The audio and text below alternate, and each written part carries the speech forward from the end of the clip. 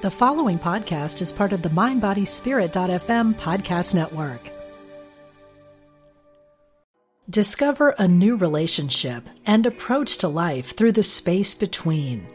Join spiritual teacher Brittany Mondito for a moment of silence, a weekend workshop May 24th to 26th at Omega Institute's beautiful campus in Rhinebeck, New York.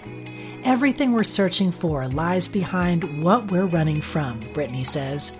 Reconnect with your inner sense of safety, grounding, and centeredness. Learn more today at eomega.org/thrive.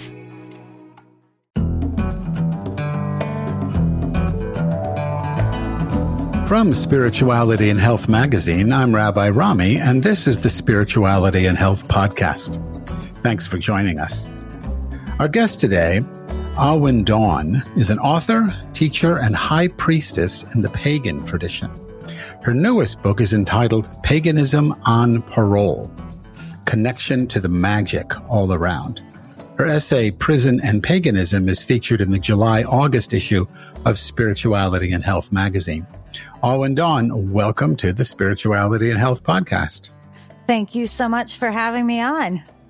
Well, it is really my pleasure. I've read the essay. They sent me an advance copy of the essay. Lucky you. Absolutely. And I was going through your website and, I'm fascinated by religion in general, and paganism is really something that is worth looking into. So let me start this way. I have met a lot of great spiritual teachers whose wisdom, I guess you could say, ripened in monasteries or in ashrams. Your story isn't all that different, with one exception, that your monastery was prison. That's true. So tell us how you ended up in prison and how your time there was, in a sense, a blessing. Well, so in order to answer that question, I have to go back a few years before prison. I grew up, there was a lot of childhood trauma in my adolescence, and I grew up and I found drugs, and drugs became this escape for me. They became this way that I didn't have to feel anything, which at the time I thought was the same thing as being happy. And as drugs tend to do, that led me down a path of rehab and prison. And, it was really the time that I was in prison that forced me to slow down and get rid of all the stuff, all the garbage that I had been carrying, and really ask myself if this was the path I wanted to go on. And there's a moment I actually talk about in my article. So everybody has a job in prison, whether you're a porter and you clean the units, or, whether you're in classes. And my particular job was to go out into fields and to do like manual labor, sweating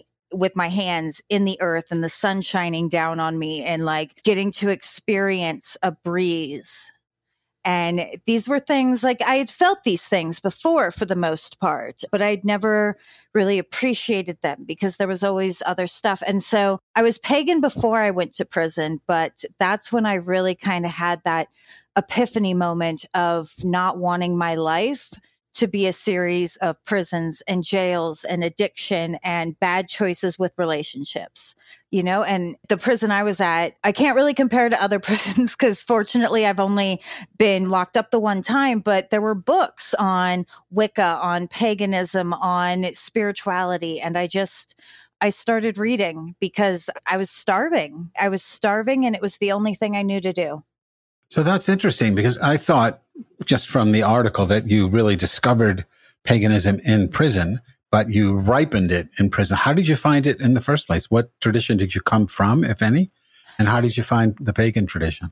So it's kind of a weird story. I just remember I ended up with this book by this well-known Wiccan author, Silver Ravenwolf, and the book was called To Ride a Silver Broomstick. And to this day, I can't tell you how I came to have that book in my possession. But I do remember reading it. And for the first time, reading like, hey, there's still people that worship the old gods. And a lot of the things she was saying kind of clicked in my head, and I didn't feel alone. And so that was when I was a teenager, a good at least decade before I ended up incarcerated. And I just kind of left it there. I was like, oh, I've got this book. I've got a thing to call it. Okay, I'm good. I'm fine. And for a while, that surface level was all I thought there was.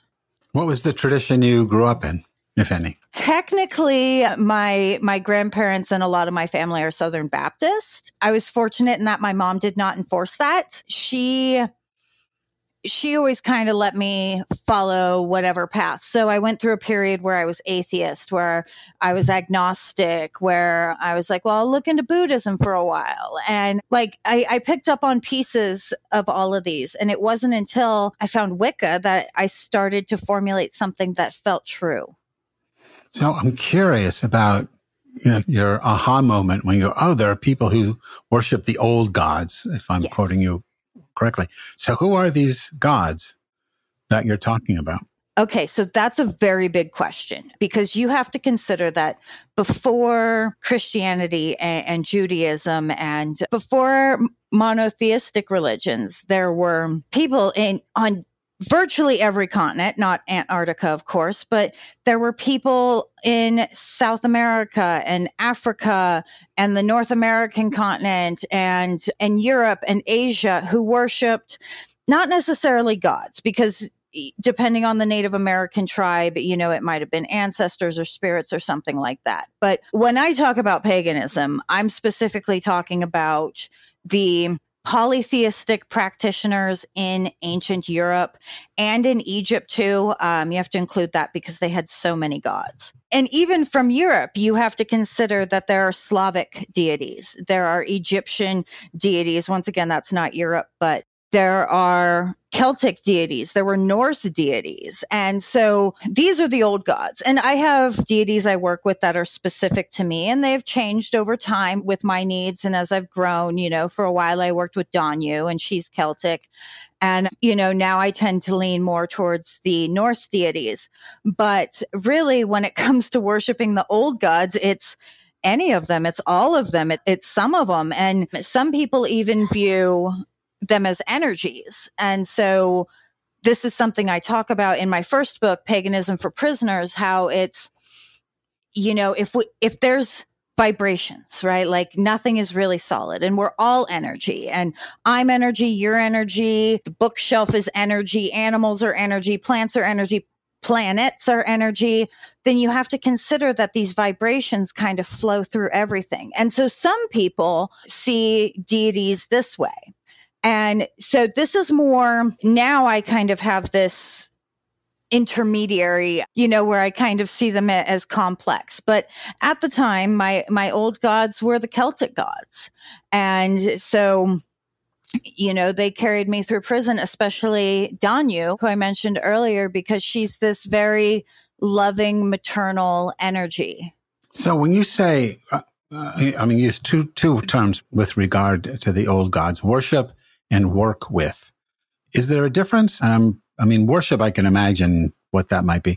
But when you say you work with the different deities, how do you work with them? Are they like archetypal energies within you? Well, and so I can only speak for myself on this, because different pagan and Wiccan practitioners will have different ways that they work with deities. And so the first thing to understand is, there's a saying, I wish I could remember the author. This is not my quote, but it's, we kneel at the altar in reverence, not in supplication.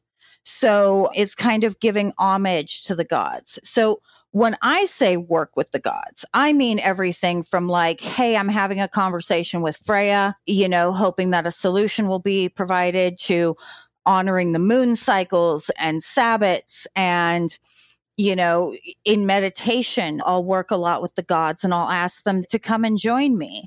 And, so their energies present. And as far as what the gods are, like that's, if you asked 1 million people that question, you would get 1 million different answers. I kind of see it this way, though. If you have this guitar, and this guitar has 1 million strings on it, okay, each string has a different vibration, has a different resonance. And so your A string, we might call that the Celtic gods.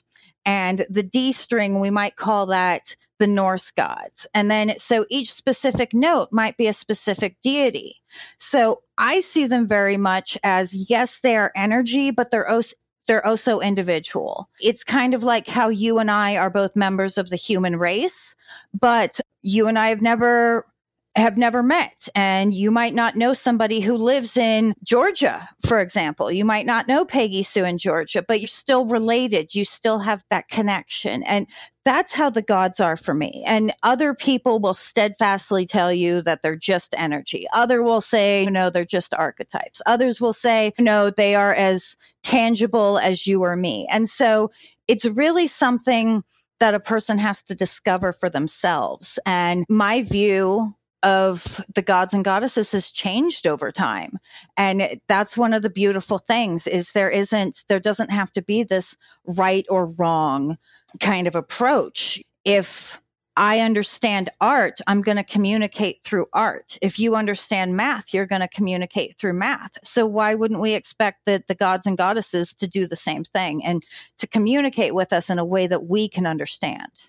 So is it fair to say that one of the things that all the different understandings of paganism may have in common is that it's earth honoring?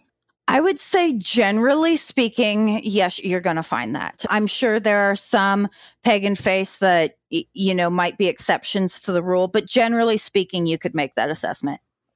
Because I always get the sense that a lot of the monotheistic religions, but not only, they may have started out as earth honoring, but they've evolved in such a way as to be sometimes earth denigrating, earth denying, where salvation, and I'm going to ask you to help me understand what that might translate into in your tradition, but where salvation is somehow not of this world. God is not of this world in the religions I'm thinking of, and salvation is off planet. Now, sometimes this could be, purely science or materialism, in that the goal is to get off the earth and go inhabit another world and, spend a few millennia destroying that one. But some of them are, well, I'm going to go to heaven, or I'm going to go to another plane of existence. But it's always about escaping from the natural reality in which we find ourselves at the moment. Is there a goal to paganism as you practice it? Is there an afterlife? What's the theory about when you die? Okay. So, most of us, and I say most because, you will meet pagans with different viewpoints, but most of us believe in reincarnation. And there's a very good reason for this. Like, if you look at the world around us, what do we have? We have spring, summer, fall, winter, spring, summer, fall, winter, and the cycles, they repeat over and over and over again. And so we have to understand, first of all, that we are part of nature. We are not a part from nature. So when you see yourself as being a part of nature, you kind of understand that the natural rhythms of the planet apply to you as well. We see this with things like seasonal affective disorder, for example. We know it exists. It's something that's medical and it's been documented, and it ties into when you don't tune through the seasons like you should. And if you notice in the spring, like spring cleaning, everybody wants to clean their house and get rid of stuff. And this is a natural cycle that occurs within human beings. That's why so many of us experience it. And so when it comes to an afterlife, my view is that we come here and we learn lessons, and there's no final punishment when we die. We take accountability for our actions now. If you're a jerk today, you pay for it today, not after you die. And it's also important to understand that the way that Buddhists and Hindus view reincarnation is going to be a little different than we tend to view it in the Western world, but that's kind of beyond the scope of this conversation. So essentially, we die and we have these lessons, and then our spirit selves, our energetic selves kind of plans, for lack of a better word, the next lessons that we're going to learn. So think about somebody who comes to this planet and, they visited a few times.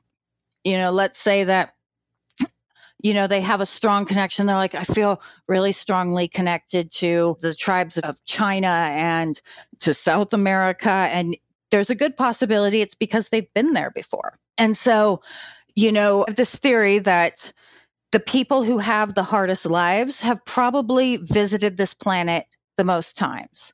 Because if it's your first time on Earth, it's going to be kind of like the amusement park version, like I'm going to be born in this family and, have good parents. And not that anybody has a perfect life, but essentially, it's going to be the softer, gentler approach. And then after you've been here 5, 10, 15, I don't even know how many times, you start to be like, okay, now in this experience, I'm going to go through life blind and I'm going to learn from those challenges.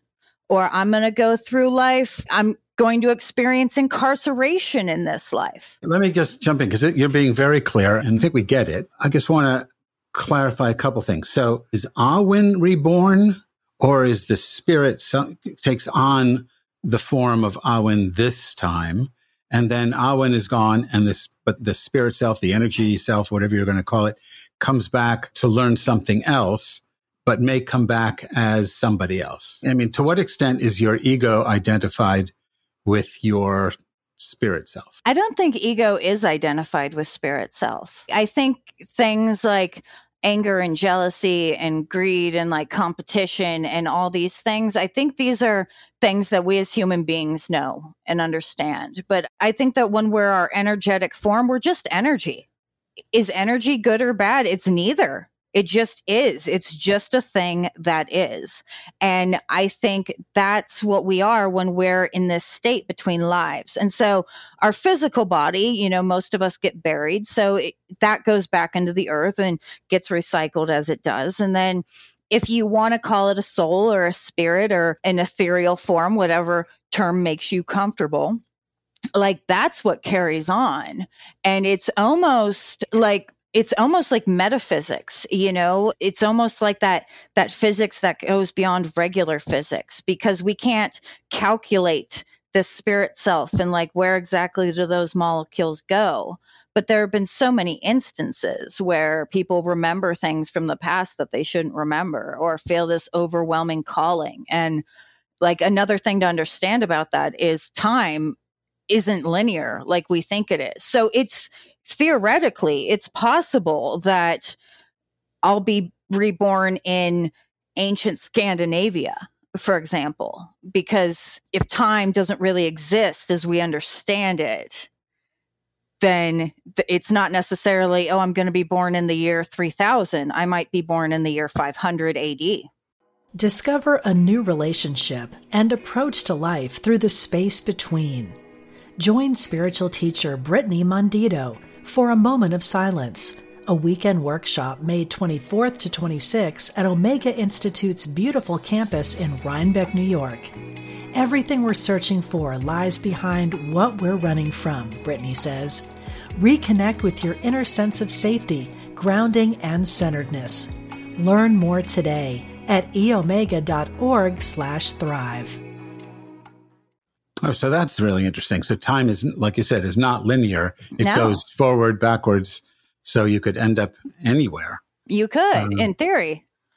So that is an interesting thing. I don't know if I've ever heard anyone put it that way before, but yeah. So that is a very interesting way of looking at it.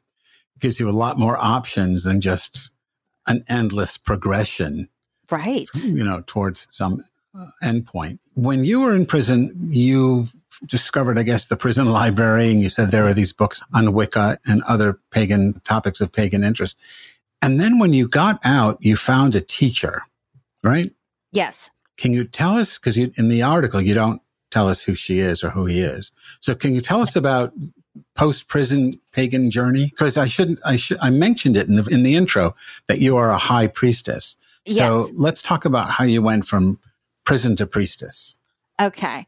And that's weird that you worded it like that. Someday you'll know why. I did find a teacher. I don't talk about her much because we did not end things on the best terms. Sometimes people just grow apart It doesn't mean that there's anything wrong, just people outgrow each other. And so we outgrew each other. But I met her through a website. I don't know if I should mention the website or not, but I'll just say it's a website that specializes in meetups for groups. And I went through the year and a day training that she was offering. It was all it felt like fate. It felt like a bit of destiny because she had just started that class right as I was getting out. And then I ended up teaching that class with another person for a couple years while I was getting my second degree initiation. And so back when I was in prison, there were two chaplains named Martin and Carrie who they were the only pagan chaplains in the state, but they actually would answer letters from anybody, regardless of their faith, and give them counseling. And so I'd met them when I was incarcerated. I got out. I worked with this other teacher for a while, and then I ended up doing DOC volunteer work. I used to call it teaching witchcraft to the inmates. But DOC is what? Oh, that's prison. It's the Department of Corrections. Yeah. Okay. And so they ended up giving me my second degree and then eventually my third degree initiation. So I went through that process of teaching on the outside for a couple of years and then teaching on the inside for a couple of years. And when they determined I was ready, I was able to become a high priestess in my own right. So what does a high priestess do? Pretty much a high priestess means that you're ready to teach. Some will say that you need to have a coven. In a way, though, I did. Those students were like my coven, even though it wasn't quite as formal. So it's a degree system. So you would take like your dedication, and this is just in Wicca. Keep in mind, there are other types of paganism that are not Wicca.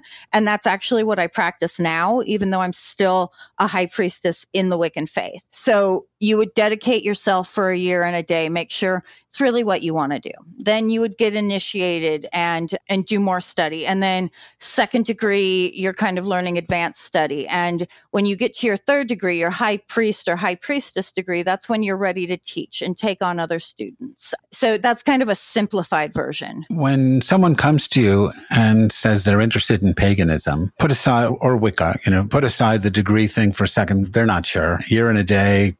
Boy, that seems like a long time to me. I'm not sure really that serious. Is there, I guess there's two questions here. Is there a book or a series of books that you recommend to people? The one that you found originally, maybe? And the second question is, are there practices that someone can do from the beginning to help them orient themselves in the tradition and to see if, in fact, this is their path to awakening?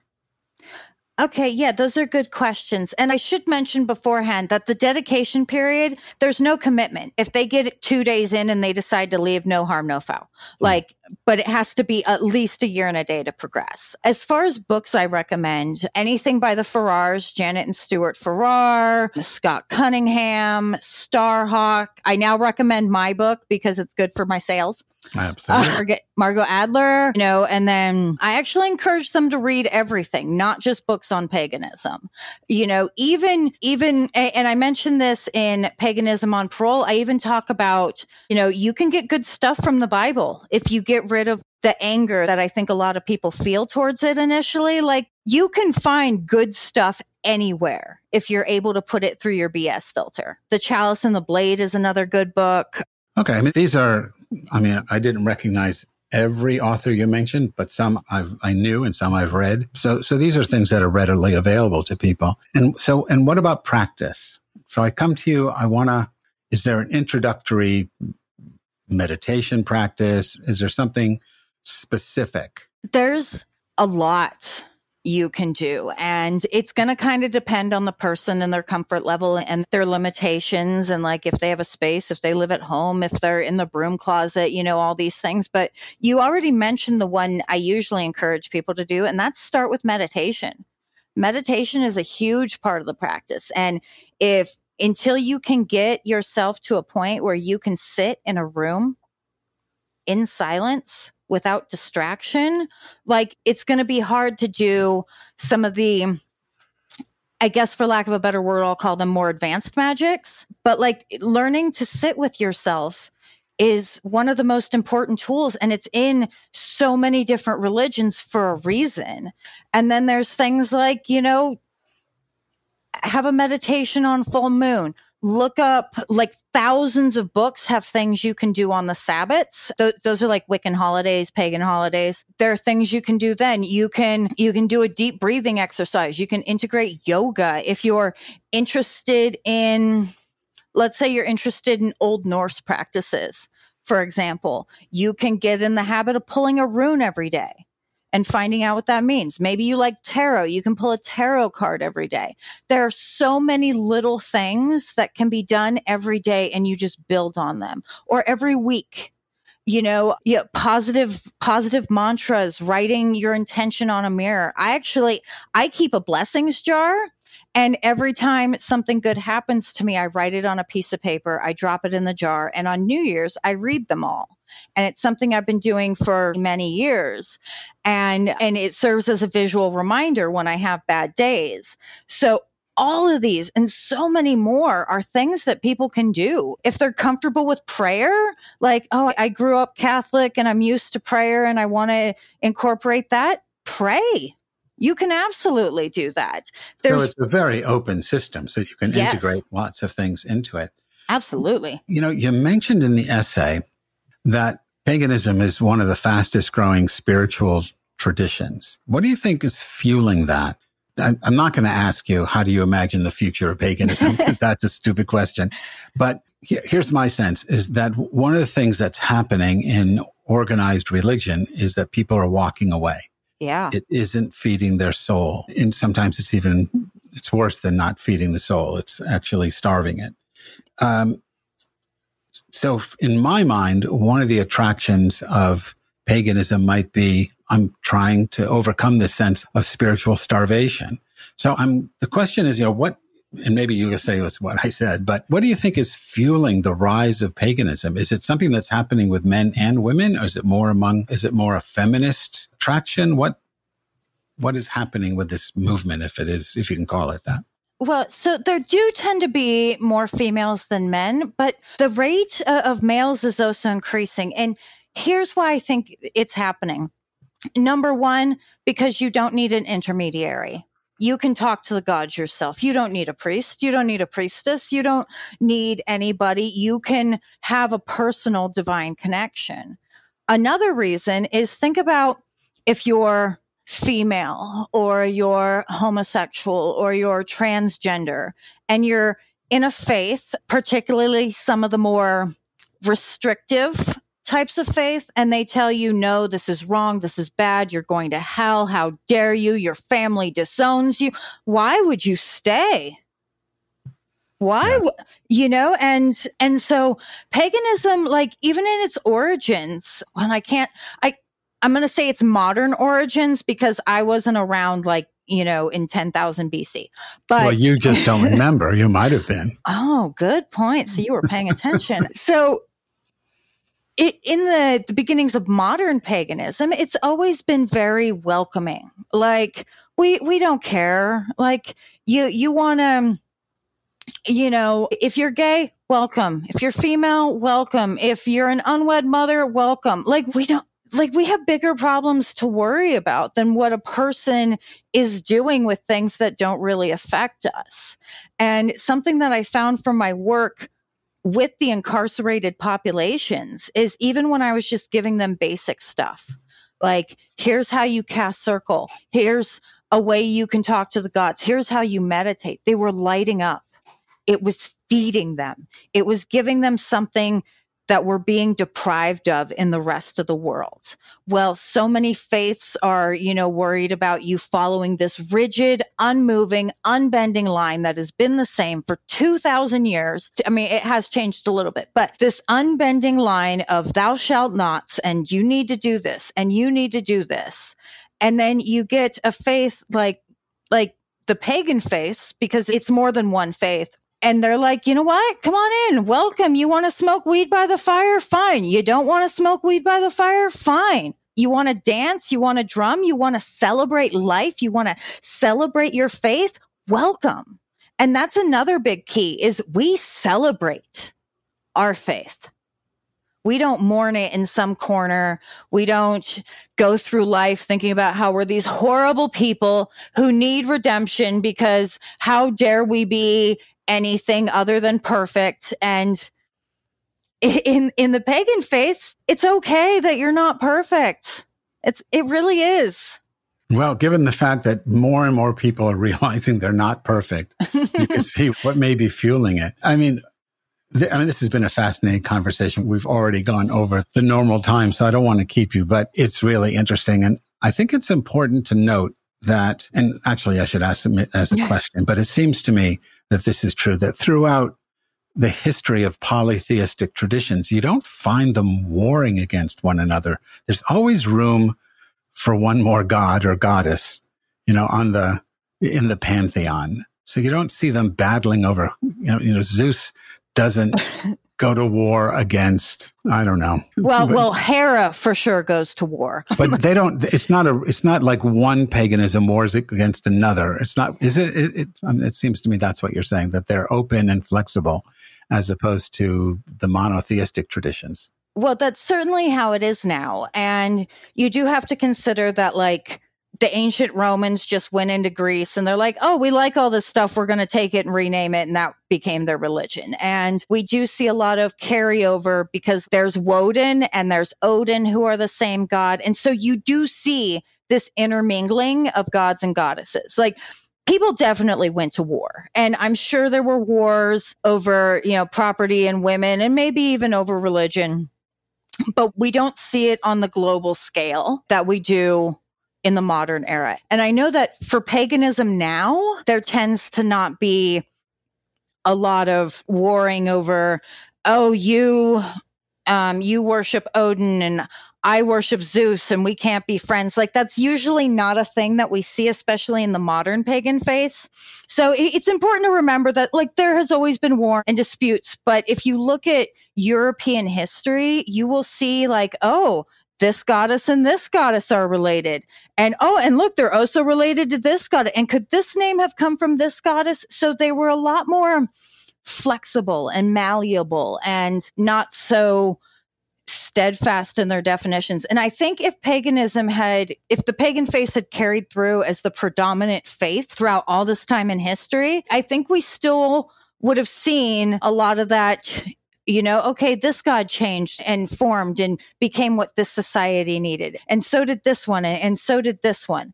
I don't want to go so far as to say that, there wouldn't be war, because there were definitely, conflicts and battles.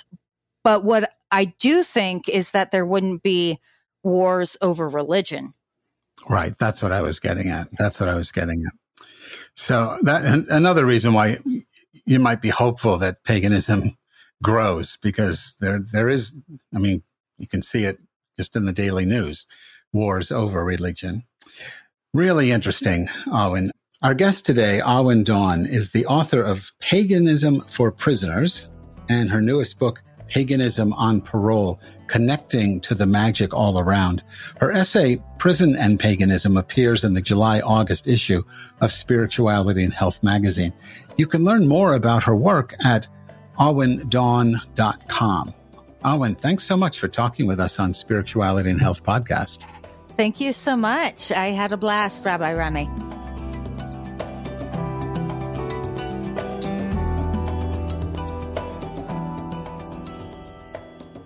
You've been listening to the Spirituality and Health podcast. If you liked this episode, please rate and review us in your favorite podcast app. If you enjoyed this episode, be sure to share us on social media and tag us at Spirit Health Mag. You can also follow me on the Spirituality and Health website, where I write a regular column called Roadside Musings. Don't forget to subscribe to the print magazine as well. The Spirituality and Health podcast is produced by Ezra Baker Trupiano, and our executive producer is Mallory Corbin. I'm Rabbi Rami. Thanks for listening.